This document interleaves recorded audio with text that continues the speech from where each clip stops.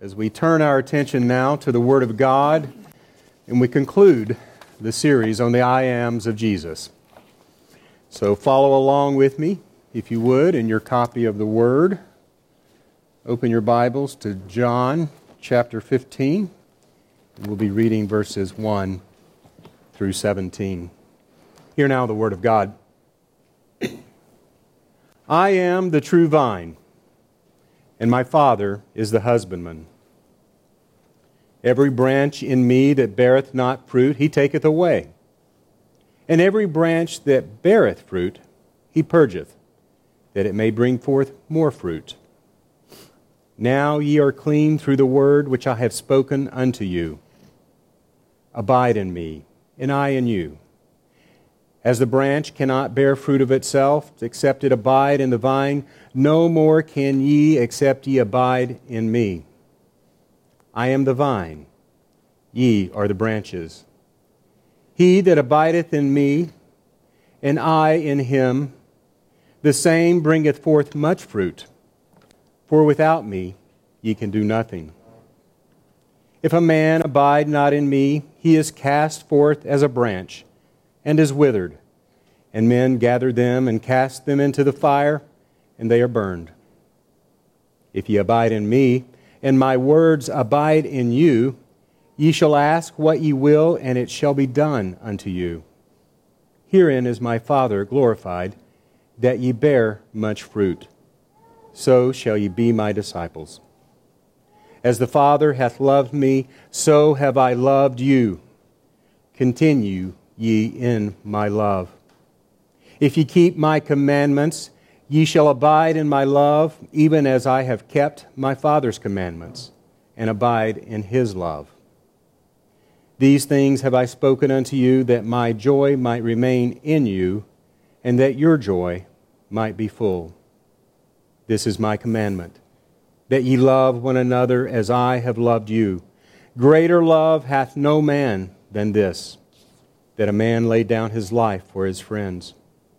Ye are my friends, if ye do whatsoever I command you. Henceforth I call you not servants, for the servant knoweth not what his Lord doeth, but I have called you friends.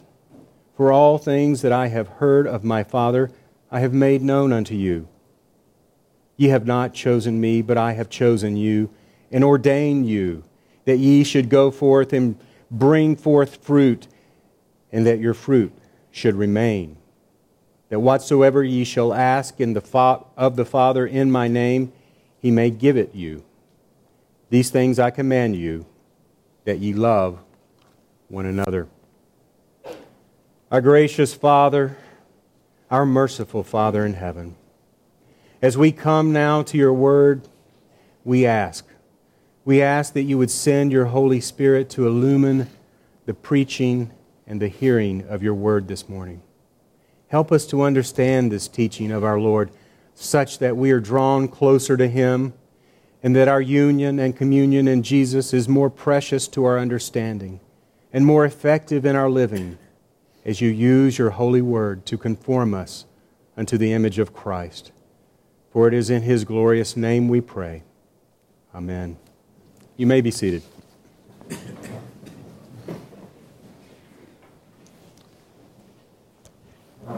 As we come to this passage, we come to a teaching from the Lord Jesus that is of utmost importance in the life of the Christian. It is that which Martin Lloyd-Jones said is one of the greatest and most marvelous of all the Christian doctrines, one of the most glorious beyond any question at all.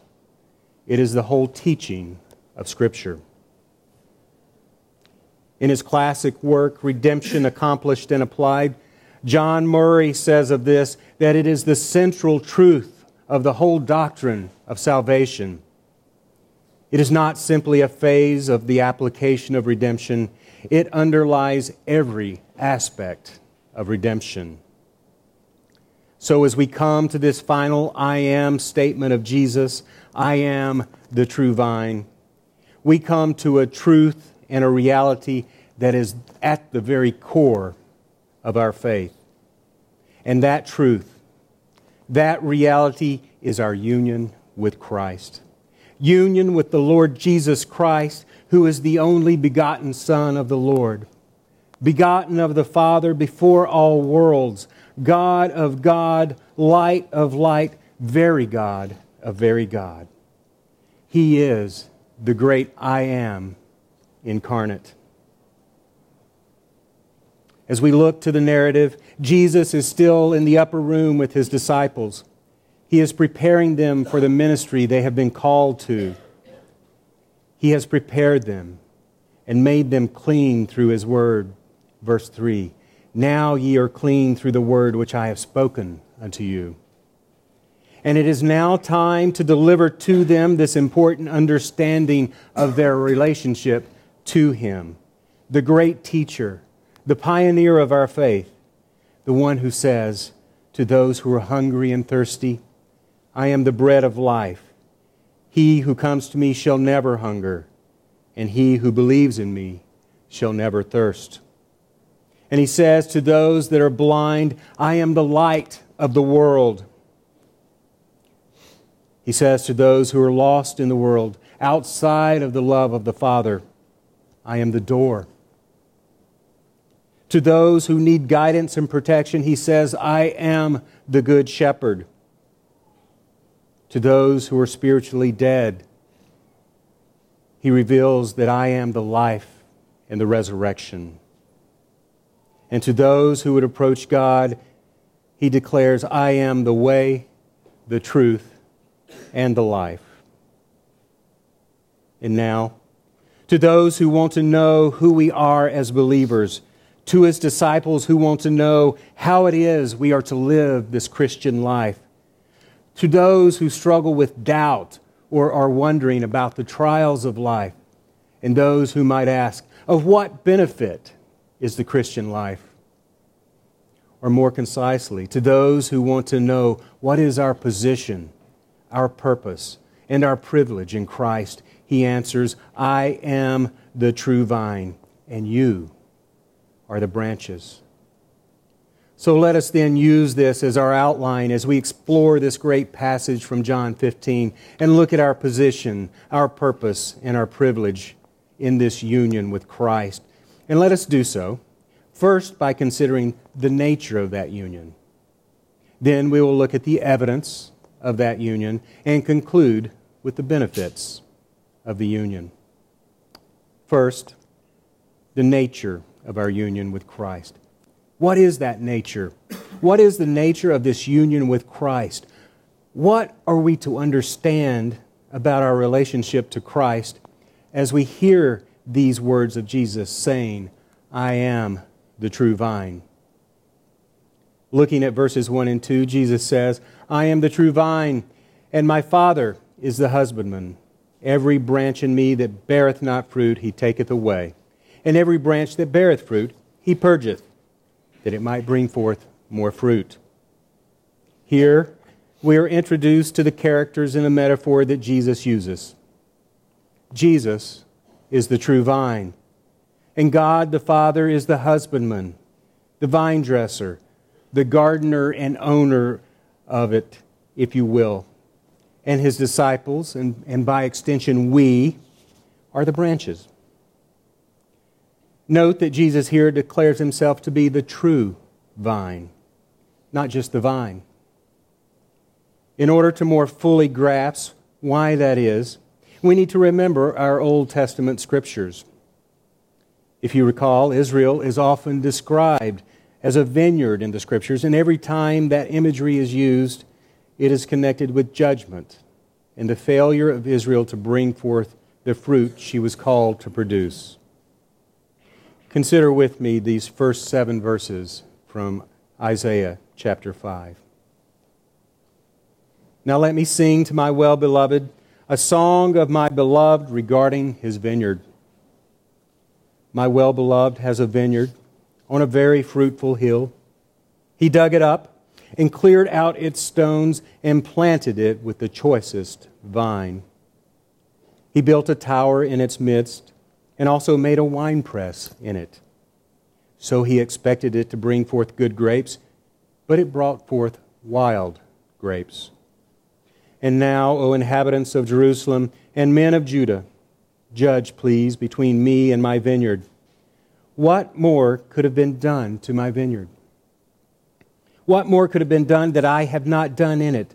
Why then, when I expected it to bring forth good grapes, did it bring forth wild grapes? And now, please let me tell you what I will do to my vineyard. I will take away its hedge, and it shall be burned, and break down its wall, and it shall be trampled down. I will lay it waste. I will also command the clouds that they rain no rain on it. For the vineyard of the Lord of hosts is the house of Israel, and the men of Judah are his pleasant plant. He looked for justice, but behold oppression, for righteousness, but behold a cry for help. Jesus declares himself to be the true vine against this historical backdrop, expecting his disciples to understand and to connect the dots.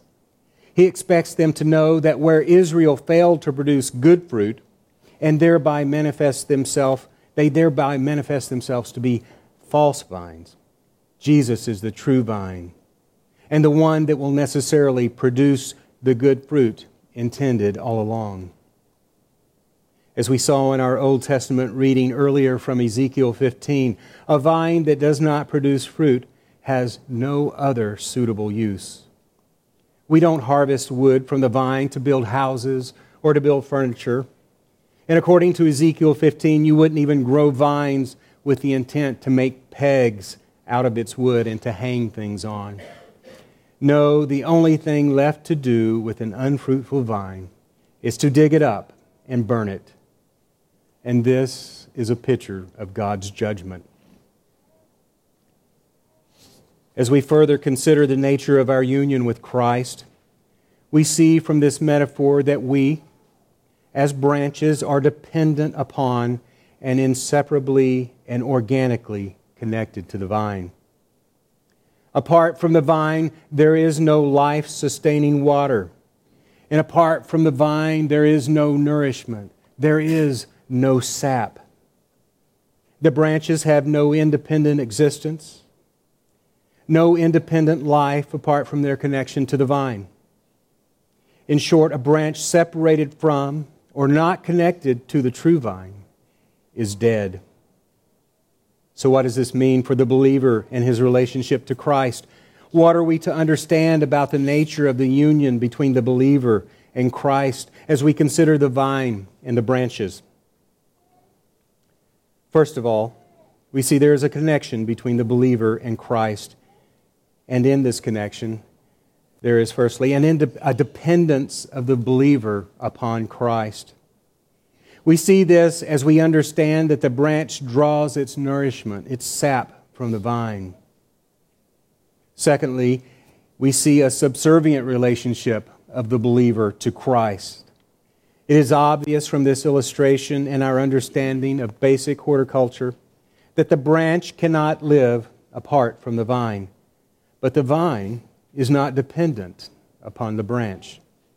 Therefore, the branch is subservient to the vine as we are subservient to Christ. And we also see that there is a vital communion of the believer in Christ. There is a living connection between the branch and the vine. They merge into one another, and where they meet, where they come together, it can be difficult to understand where one ends and the other begins. Certainly there is a distinction, but perhaps we can begin to see a picture there of the mystical communion of Christ and the believer, of Christ and the church, his bride. This dependent union and communion is captured in the text before us in the word abide. Beginning at verse 4 and following through to verse 17, we find the terms abide, abideth, continue, and remain, all stemming from the same root word in the Greek. 11 times do we see the word abide. This word describes who we are and what we are to do as believers. and it describes our relationship in Christ and Christ in us. Note that it is a mutual abiding. Verse 4, abide in me and I in you. In fact, the most common description of a follower of Christ in the Scripture is in Christ. The phrase in Christ, in the Lord, or in Him is used 164 times in the letters of Paul alone.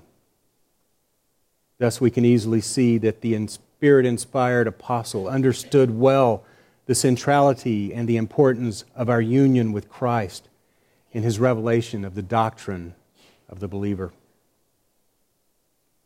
Did you know that apart from Christ, we are utterly incapable of doing anything, of producing anything that is of true worth, of being useful in the kingdom of God, of doing any good?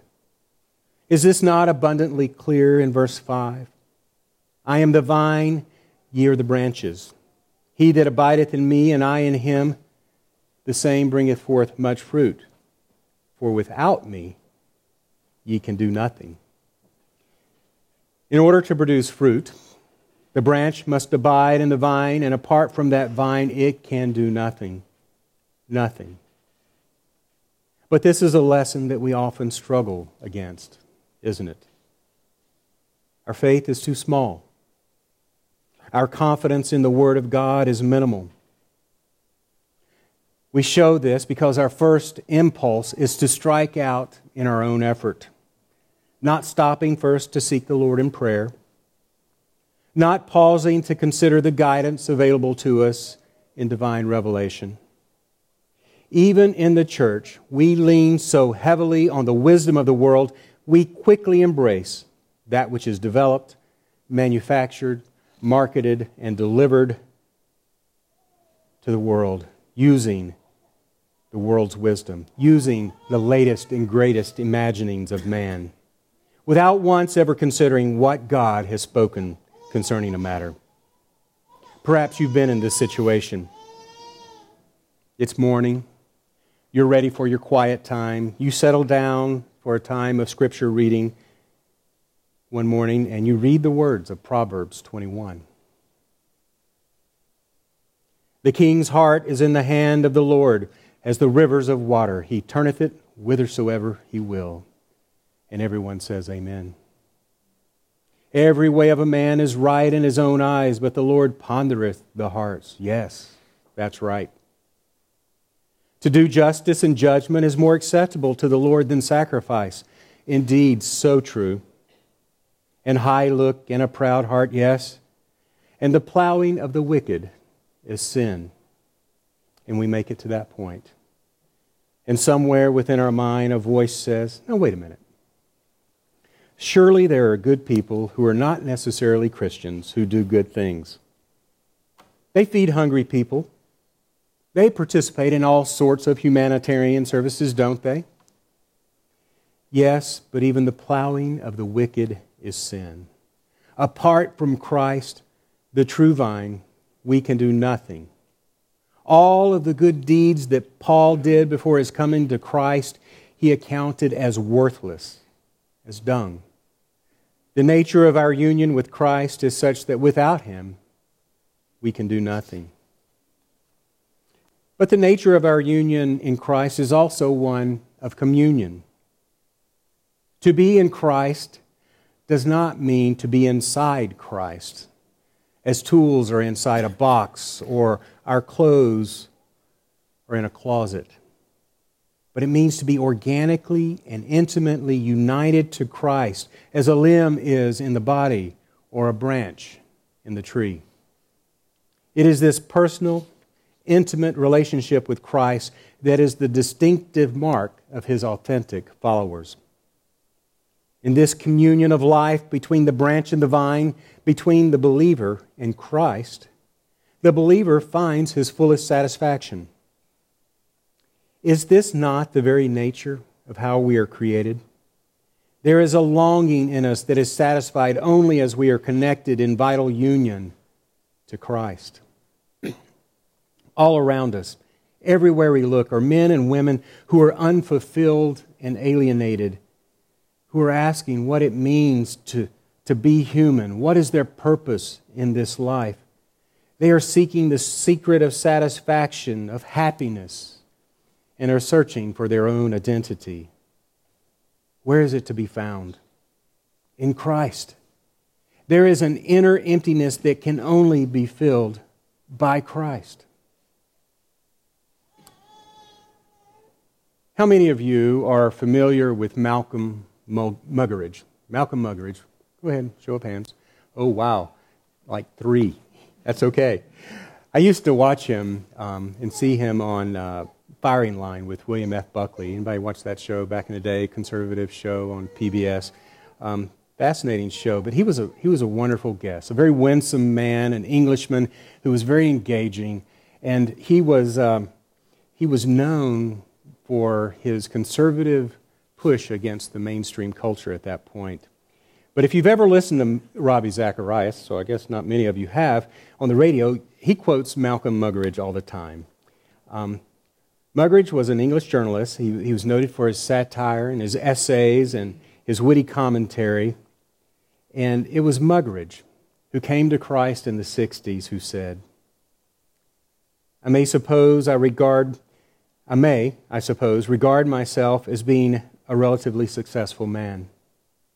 People occasionally stare at me in the street. That's fame. I can fairly easily earn enough to qualify for admission to the highest slopes of inland revenue. That's success. Furnished with money and a little fame, even the elderly, if they care to, can partake of trendy diversions. That's pleasure. It might happen once in a while that something I said or wrote was sufficiently heated to persuade myself that it represented a serious impact on our time. That's fulfillment. Yet I say to you, and I beg of you to believe me, multiply these tiny triumphs by 1,000,000, add them all together, and they are nothing, less than nothing, a positive impediment measured against one draught of that living water that Christ offers to the spiritually thirsty. And to that I say amen. The nature of our communion with Christ goes far beyond a feeling of our deepest satisfaction in this earthly life. There is also a mystical union and communion whereby we participate in the divine life. In 2 Peter chapter 1 we read, Grace and peace be multiplied to you in the knowledge of God and of Jesus our Lord, as His divine power has given to us all things that pertain to life and godliness through the knowledge of Him who called us by glory and virtue, by which we have been given to us exceedingly great and precious promises, that through these you may be partakers of the divine nature, having escaped the corruption that is in the world through lust. Sometimes the profundity of a scriptural truth is such that it almost takes your breath away. How can we even begin to comprehend words such as these? How can we wrap our mind around that which is covered in mystery, which is beyond our present experience in our natural minds? I would suggest that as we grapple with this truth, we need to understand that the life we have in Christ is exceedingly abnormal. Yes, abnormal, not natural, but rather supernatural. It is born of the Spirit and born again from above. This is in distinction from that which is born of flesh, is flesh. It is a life that is pleasing to God. As Paul writes in Romans 6, for to be carnally minded is death, but to be spiritually minded is life and peace. Because the carnal mind is enmity against God, for it is not subject to the law of God, nor indeed can be. So then, those who are in the flesh cannot please God. But you are not in the flesh, but in the Spirit, if indeed the Spirit of God dwells in you. Now, if anyone does not have the Spirit of Christ, he is not his. And if Christ is in you, the body is dead because of sin, but the Spirit is life because of righteousness. But if the Spirit of Him who raised Jesus from the dead dwells in you, He who raised Christ from the dead will also give life to your mortal bodies through His Spirit who dwells in you. In this short passage, in you, 4 times. To be in Christ, we have a life that is pleasing to God. But note that it is also life eternal. Christ instructs His disciples that because I live, you shall live also. This new nature that we enjoy by virtue of our union in Christ lives eternally, fully, abundantly, productively, and securely. Even now we are united to Christ by the sap and fibers of spiritual life, which neither things present nor things to come can separate. It may be assailed, but it can never be destroyed. For who shall condemn to death that which is not under the law? Who can slay that which abides under the shadow of the Almighty? Even as sin reigns unto death, even so must grace reign unto eternal life by Jesus Christ our Lord. The incorruptible seed may be crushed, it may be bruised and buried, but the life within it will not be extinguished. It will yet arise. So even in our death, our life is hidden with Christ in God, and when Christ, who is our life, appears, then we also will appear with Him in glory. The nature of our union with Christ is one of dependence and one of union and communion, both in this earthly life and in the divine life.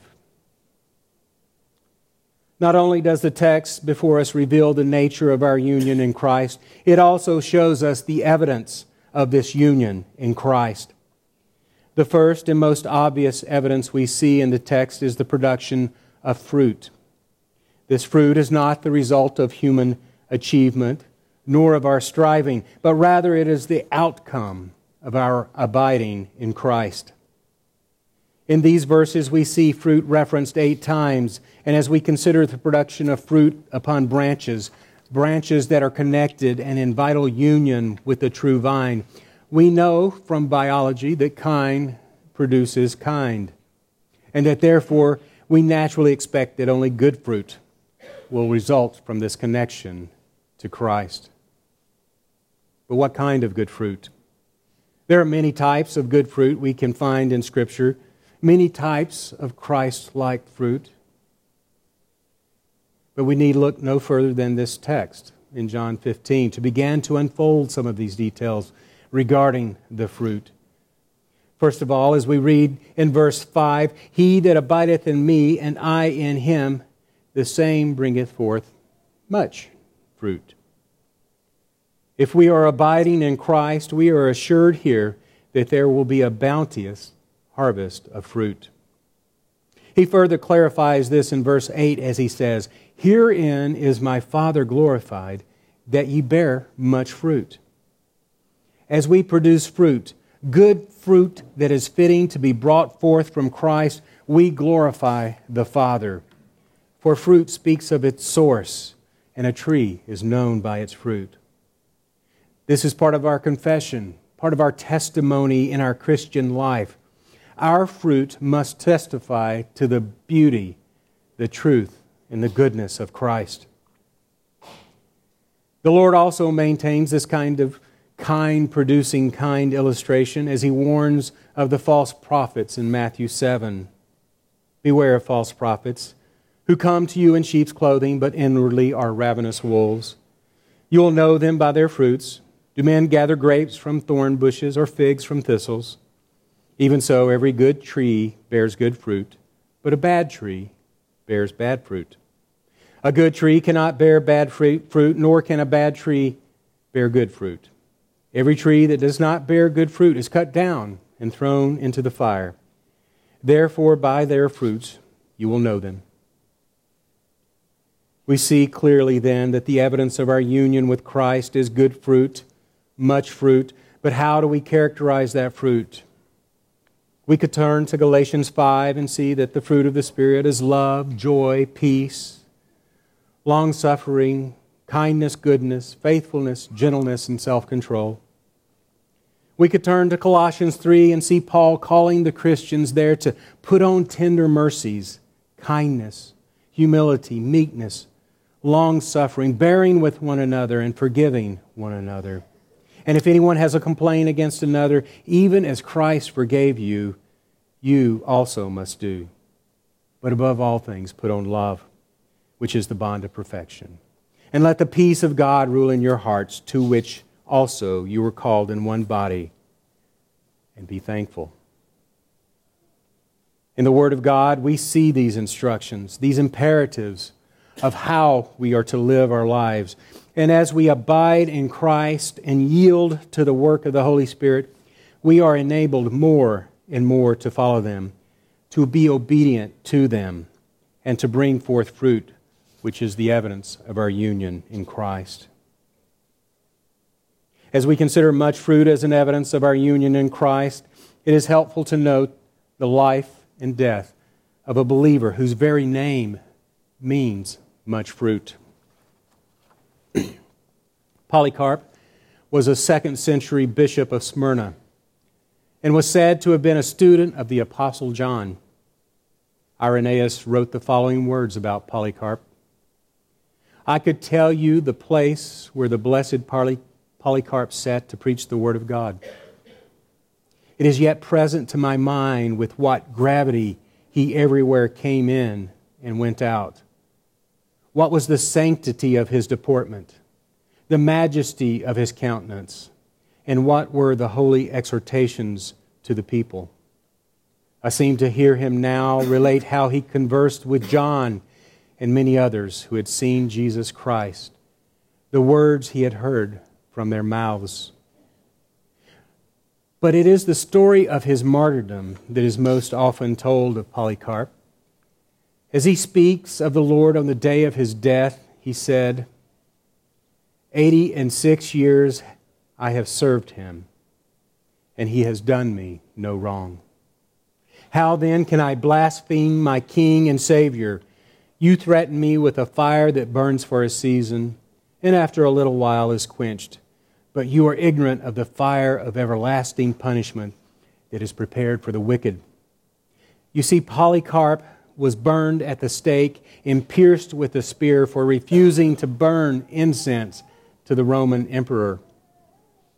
His final prayer before his death was, I bless you, Father, for judging me worthy of this honor, so that in the company of the martyrs I may share in the cup of Christ. Here was a saint who lived well, served well, and died well, and in so doing bore much fruit as an evidence of his union with Christ. But there's another evidence of our union in Christ that we may tend to overlook. And so turning back to verse 2, we read, Every branch in me that beareth not fruit, he taketh away. And every branch that beareth fruit, he purgeth it, that it may bring forth more fruit. Or perhaps it would be helpful to read it from the New King James. Every branch in me that does not bear fruit, he takes away. And every branch that bears fruit, he prunes, that it may bear more fruit. Contrary to our natural intuition and even our desire, it is the pruning we need in order to be more productive. And this pruning is itself an evidence that we are in union with Christ.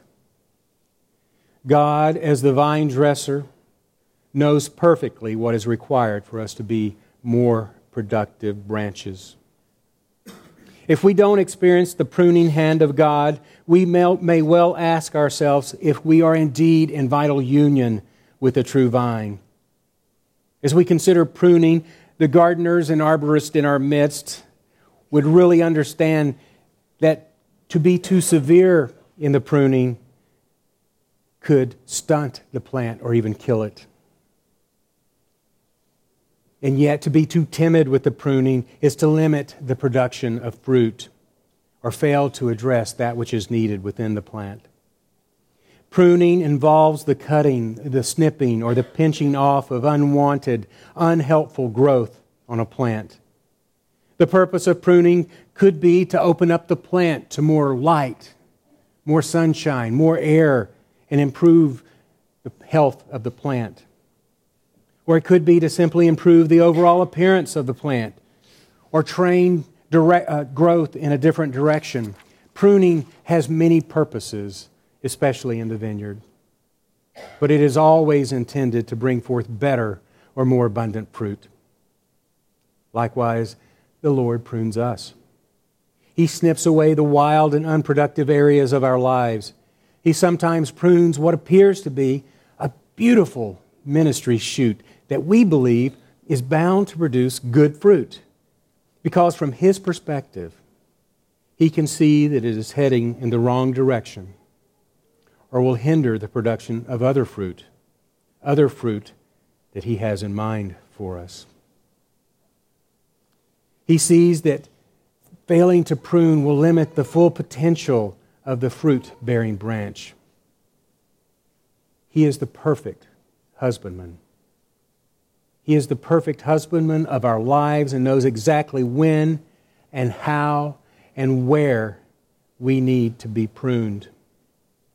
Would that we would all recall this truth as we face the challenges, the trials, and the disappointments in this life, and yield to the necessary pruning from the hand of the master gardener, and do so with thankfulness. This is something we can only do by faith.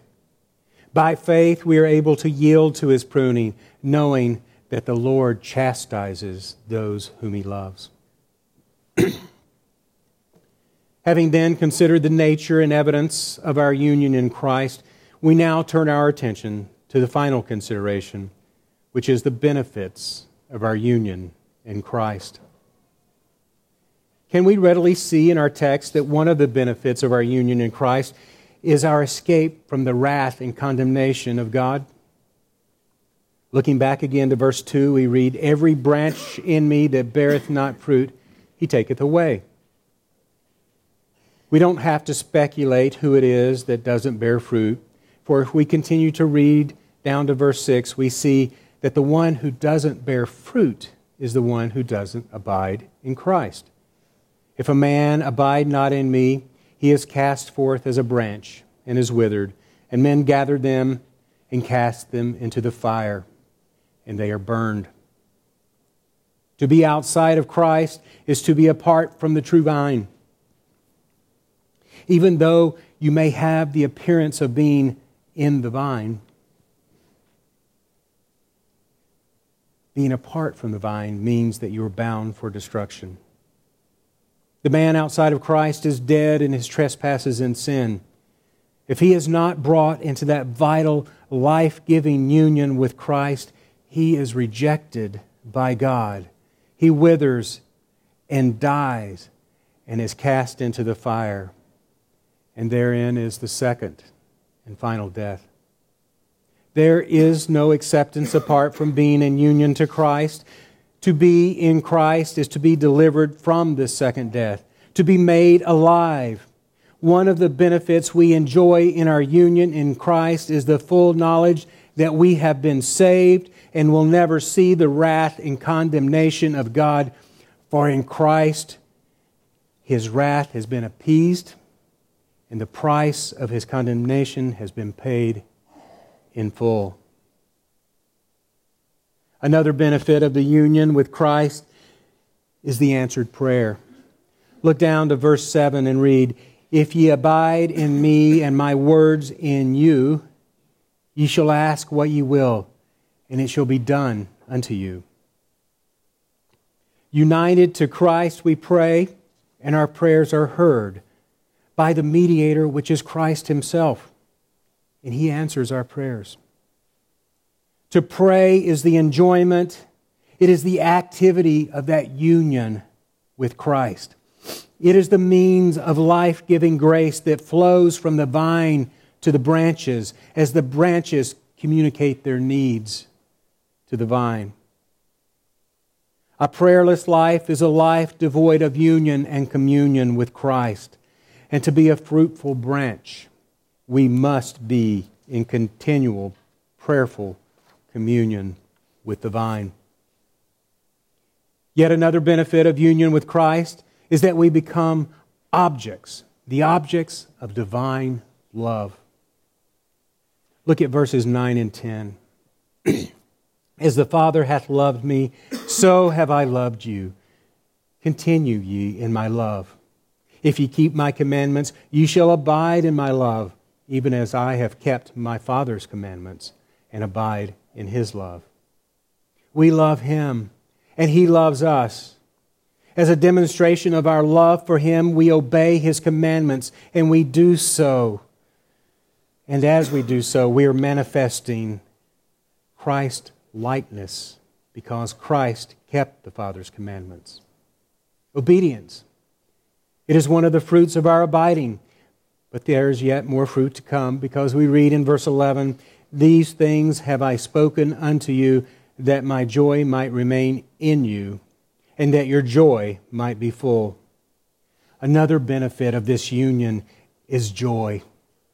A joy from Christ, and a joy that is full. Christ has not purposed a dry, sullen, cheerless life for His people. No, our lives are to be characterized by joy, by rejoicing, satisfaction, and contentment in Him.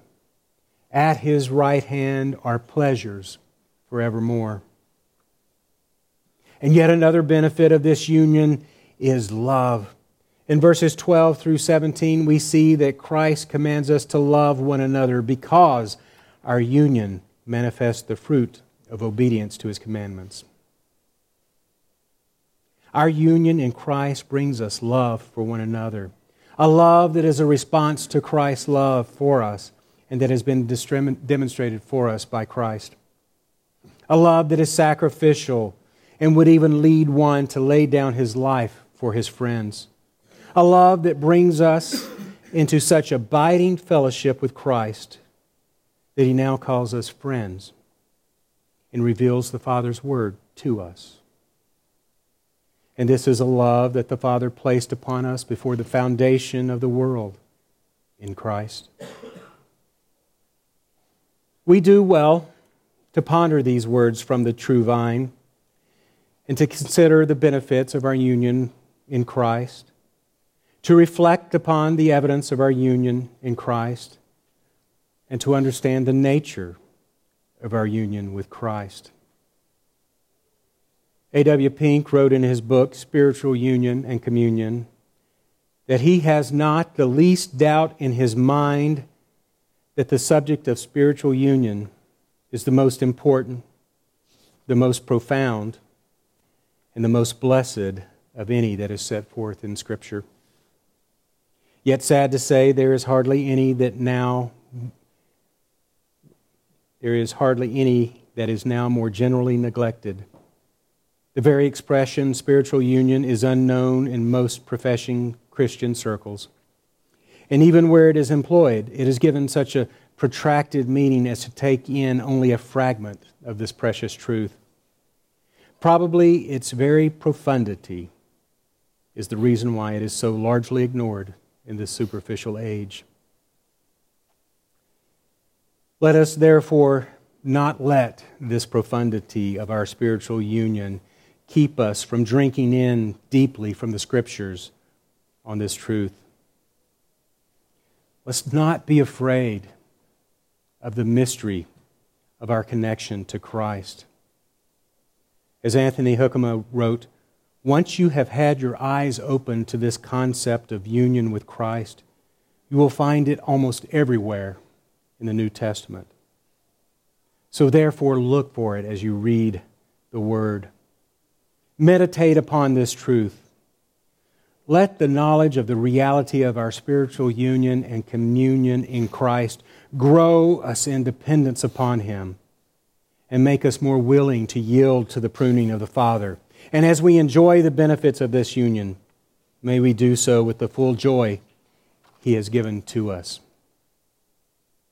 I'll close with yet another quote from Martin Lloyd-Jones as he speaks to the union we enjoy in Christ.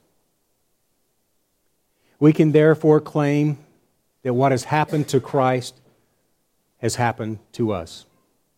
He is the marvel and mystery of our salvation, and it is the most glorious thing we can ever contemplate. The Son of God, the second person in the eternal Godhead, came down from heaven to earth.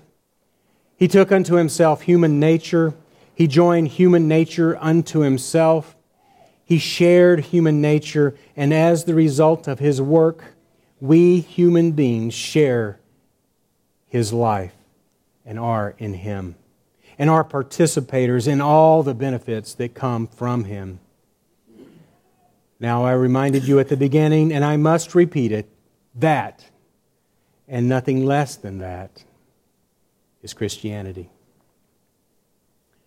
Our merciful and glorious Father in heaven, we are thankful for Christ our Savior, for in Him alone we find hope and joy in this life. We thank you for your word, which is ever true. For apart from your word, we would not know you, nor know salvation.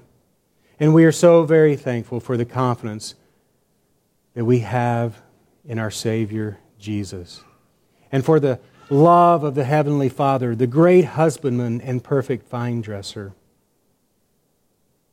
And we thank you for the Spirit who is at work in us, sanctifying us that we might bring forth good fruit in your kingdom.